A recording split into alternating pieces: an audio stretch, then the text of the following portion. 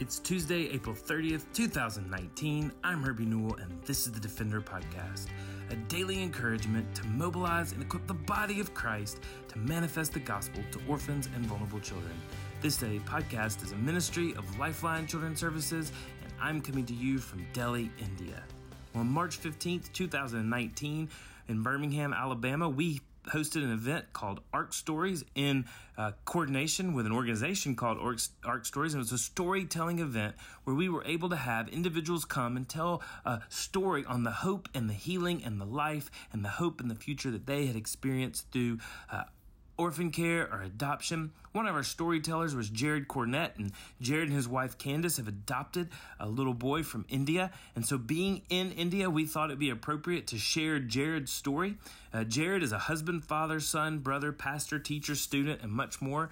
He tries to love God, love people, serve God, and serve people. He graduated from the University of Alabama and double majored in political science and history. After that, he moved to Wake Forest, where he graduated from the Southeastern Baptist Theological Seminary with a Master's of Divinity. He's currently also a student at Midwestern Baptist Theological Seminary in Kansas City, pursuing a PhD in historical theology. Jared serves as the pastor to students in college at the First Baptist Church of Alabaster. Jared has been working in and around student ministry since 2011. He is also a podcaster and lead host of the Potluck Podcast, a podcast centered around Southern Baptist life and Southern culture. He's also a contributor for TopChristianBooks.com. As we said, they adopted Andrew Fuller Cornutt in July of 2018 from India, and we hope that you enjoy Jared's story about his adoption from India.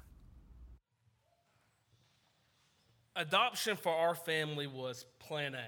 Now, I understand for every family that adopts, that may not be the circumstances due to fertility issues or maybe adopting later in life after having biological children. But for us, adoption was plan A, and really for two reasons. And I'll share both of those with you right now. First is that God began writing that on our hearts, my wife Candace and I, before we even knew each other. So Candace, when she was growing up in her neighborhood, there was a little girl that grew up that did not look like her parents. I'm talking about physically, she just looked different, had a different background, and she asked her parents about that child, and they explained what adoption was, and she just couldn't wrap her mind around there are children in the world who don't have moms and dads. It doesn't make sense. So she wanted to adopt one day in life, and she began praying for a husband that would want to adopt in life. Now, me being a knuckleheaded kid growing up, adoption was never on my mind at a young age like it was for my wife. And I remember the first time that I saw Candace, I was at a college ministry retreat, and I looked at my friend Corey Tyson, and I said, that is the most beautiful girl I've ever seen in my life. And doing my due diligence as any college student would in the time that I went to college, I got on Facebook, figured out what her name was, and looked her up. Bad news was she was taken at the time. So I just kind of kept an eye on her profile to see how things were going with the boyfriend. And as luck would have it, or as I like to say, the sovereign grace of God, she became single in January, and I thought, this is my moment. So I asked Candace on a date, and she said no. And okay, a few months go by, she still talks to me. I asked Candace on a second date. Candace says no. I'm not feeling very confident about myself. And during this time, I go on a mission trip to Zimbabwe, an incredibly poor country. I went to this village called Sanyati. I was working on replacing a roof for a hospital. And while we're there, this woman walks up to me, and she hands me a little boy, probably can't be more than a year old. She just hands him to me. I don't know the language, so I'm playing with the kid. Like, this is a very cute kid. Thank you for letting me hold your child. But she's walking away. And she's crying, and our translator comes and takes the child out of my hands and takes it back to the mom. He comes and explains to me that this woman heard that there were Americans in the village working, and she recognized that you were a white American man and that you could give her child a better life than she could ever have, and she gave him away to you. And that utterly broke me. I got back from the mission trip, and as the sovereign grace of God would have it, Candace started texting me, and I thought, I will try one more time. And so I did what any good future pastor would do. I lied to Candace. I told her I had tickets to a concert on my birthday, And I'm not going to tell you who the musician was because it's embarrassing. But I asked her if she would go with me, and she said yes. I didn't have tickets to the concert because I was not buying tickets if she was going to shoot me down again. And she said yes, I think mainly to go to the concert, but I won her over, and we began dating shortly after that. And Candace did not know how God was working in my life, and I didn't know how he had already worked in her life. But as we were dating and we could tell where things were going, she said we need to have a conversation, and she spoke to me about adoption. I said, I am on board. I want to do that. A year later, I went to South Africa, and I worked with an orphanage called the Door of Hope in Johannesburg, South Africa. You may be familiar with that.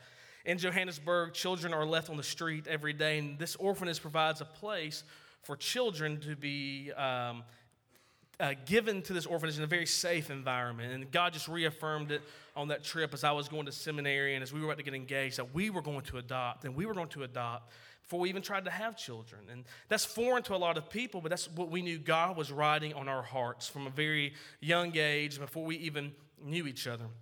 About a year into our marriage, Candace and I, we decided we wanted to start looking to adoption. We knew that it could be a long process. There's a lot of paperwork and things like that. And we really wanted to adopt from India for a lot of reasons. One, we met the age requirements, or we were about to make the age requirements for that. A lot of countries you have to be in your 30s, and we wanted to adopt first and have a family young. And we wanted to adopt through Lifeline. We had friends who worked with Lifeline. We knew that they are a biblical organization and that they would really prepare us for what was going to happen. And we looked, and to our dismay, Lifeline did not have an India program at that time. And Candace was still about 2 years away from really being old enough to adopt from India. So we went about our lives, and we were doing ministry in North Carolina, and we were ready to start our family. And we just went to the Lifeline website, and bam, there it was. There was an India program. God knew what he had written on our hearts. He knew our desire, and he provided this opportunity for us. And so we applied with Lifeline. We got in. We had to wait a little while because she still wasn't quite old enough. And then in July of 2017, we finished our home study, and we began looking for a match. And during this time, we moved from North Carolina back to Birmingham to do ministry here.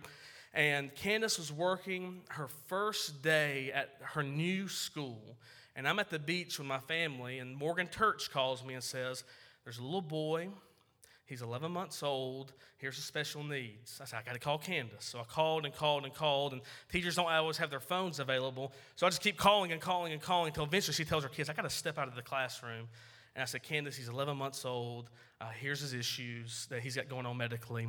And she said, yes, that's our son. And we got that picture, and we looked at this cute little bald 11-month-old boy wearing a Super Mario shirt. And we were so excited. And then the next few months were filled with excitement, and they were filled with low points as well. We never got another update until we went and got our son. We didn't get another picture. We would ask the orphanage, how is he doing? There was no response. And Lifeline did everything that they could, but it was really up to them. And so we were just kind of in the dark. Is he healthy? I remember that we just prayed every night. God, we pray that Andrew, who is our son, we pray that he is healthy and that he is loved and that he loves others. And we prayed that. And last July, we got on an airplane. We flew to Mumbai, India. It was just a whirlwind of a trip. And I remember we had to drive 9 hours to his village from Mumbai. And his village is a Hindu pilgrimage city. So there were about 1.5 million Hindus walking to his village, walking down the interstate, which means we had to take back roads in India. And back roads in India are not like back roads in Alabama because they're not roads. They're just wherever you're driving.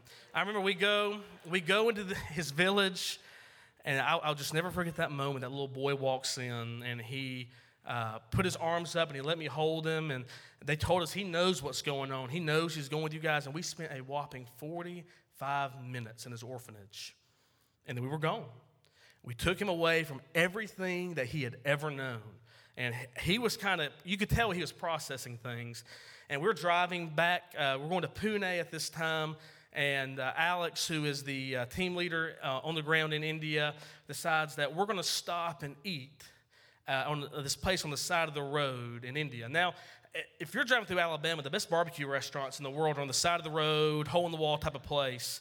In my experience, the best places to eat in India are not that. But that's where we stopped and ate at. And I remember we sat down, and the guy comes, and Alex is like, how hot do you want it? I was like, I don't want it hot. He's like, you don't want hot? I said, I'm a wussy. I don't want it hot, okay, mild. And the guy, so he translates it, and he brings out the food, and he says, very, very mild. Friends, that was the hottest thing I've ever put in my mouth. But one of the sweetest moments of while we were there happened. I took Andrew out onto the porch, and I stuck my finger out, and he just grabbed my finger, and he just walked everywhere I walked, and he was touching things, and there was just a lot that he was processing. But in that moment, I realized I'm the dad of this little boy. We named him Andrew Fuller Cornutt. Andrew Fuller was a particular Baptist preacher in England in the 1800s, 1700s, and he started what is called the Baptist Missionary Society. And the Baptist Missionary Society sent a missionary named William Carey to India. William Carey spent the rest of his life in India making disciples, preaching the gospel, starting schools, and planting churches. And so Andrew doesn't have an Indian name, but his name certainly has Indian roots, and it has Christian roots as well. So we always love to get to share that about Andrew. And the second reason that adoption was plan A for us is because we wanted adoption and the gospel to be made known in our family. We wanted to be able to look at Andrew and say, friend, son, you were not a second thought to us. You weren't plan B for us. We set our eyes upon you. Just like it explains in Ephesians chapter 1, Andrew did not know we were coming. He had no idea who we were. But we set our eyes and our love on this little boy who did not know who we were, just like God sets his love and his eyes on the children that he adopts. And we paid a lot of money, and we did a lot of paperwork to go and get him, just like Christ gave his life and lived perfectly on this earth in order to adopt us. And Andrew doesn't know that, and one day he'll come to know that. But we get to share that with our future children. And we'll get to share that with our friends and family, that this is the gospel. John Piper, a very well-known pastor and author, says that adoption is the gospel made visible. And we know that's true for our family. Candace and I, we try to plan things out, and you can't always do that when God is involved in things. So we said, we'll try to have biological children probably a year from now or something like that. Andrew is 8 months home, and Candace is 8 months pregnant. And William Carey Cornutt will be coming into our family this May. And my prayer for my two sons, who bear the names of these two giant theologians and pastors, is that they will love God and be known by God like these men were, and that they will make much of Jesus, because Jesus changes everything. Because Jesus changed my life, I was able to have an influence on this little boy's life who is now my son.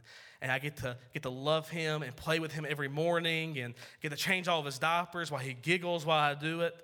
And adoption for me has made the realness of God so real in my life. When we first had Andrew in the hotel that first day, he would not get on the bed. He would only sleep on the floor. And he was, the first day, he was just on the ground screaming and crying, and he was calling out his caregiver's name from the orphanage. And I'm just thinking, man, did we make a mistake? This little boy was loved. He was taken care of. We took him away from everything he knows. Did we make a mistake? But I had a sweet realization just this past weekend. It was about midnight, and a truck in our neighborhood backfired, and some people were talking. And the little boy, Andrew, started crying, and I heard, Dad, and he's weeping, and I go into his room, he sticks his arms up. See, he knows I'm his dad. And he stops crying because he knows when he's in Dad's arms, he's safe and he's taken care of. And I rock him, I put him down. I said, all right, buddy, I'm going to go back to bed. And he points to the chair in his room, and he asks me to sit down because he knows if Dad's in the room, he's okay. He's protected. He's taken care of. And that's what our Heavenly Father has done for us. He's taken care of us. And I remember thinking in that moment, man, I could have missed this. I could have missed this opportunity. I could have missed this in my life. And I'm not. I'm getting to experience every day God's sovereign grace every day in my life. Friends, I don't know why you're here. I don't know what you're exploring and thinking of. But I can promise you this, you don't want to miss it. You don't want to miss being a part of that. It'll change your life forever in an incredible way. It'll be hard and it'll be difficult, but God will shower you with grace. Our church family has been so phenomenal. I was terrified to bring a brown-skinned boy back to Alabama. I was terrified of that. And our church has been nothing but loving and showered that boy with God's grace. You don't want to miss it. Thank you. Well, if you enjoyed Jared's story and if you're enjoying the Defender podcast, we'd ask that you take a moment now and go to your favorite podcasting app and rate the Defender podcast. Let us know how you like this. Your rating also allows other people to more easily find stories like Jared's and other content that we're putting out on the Defender podcast. So when you rate it, you're actually helping others find the Defender podcast and to learn more about what we're doing through Lifeline. So please take a moment now and rate the Defender podcast. Well, thanks for listening to the Defender podcast. For more information or to connect with me, please visit herbieNewell.com. To partner with Lifeline, visit lifelinechild.org. Follow us on Twitter, Instagram, or Facebook by searching for Lifeline Child. You can email us directly at info@lifelinechild.org. Beloved, will you allow God to use the gospel through you to impact the life of a child? Please contact us because we are here to defend the fatherless. We'll see you again tomorrow for the Defender Podcast.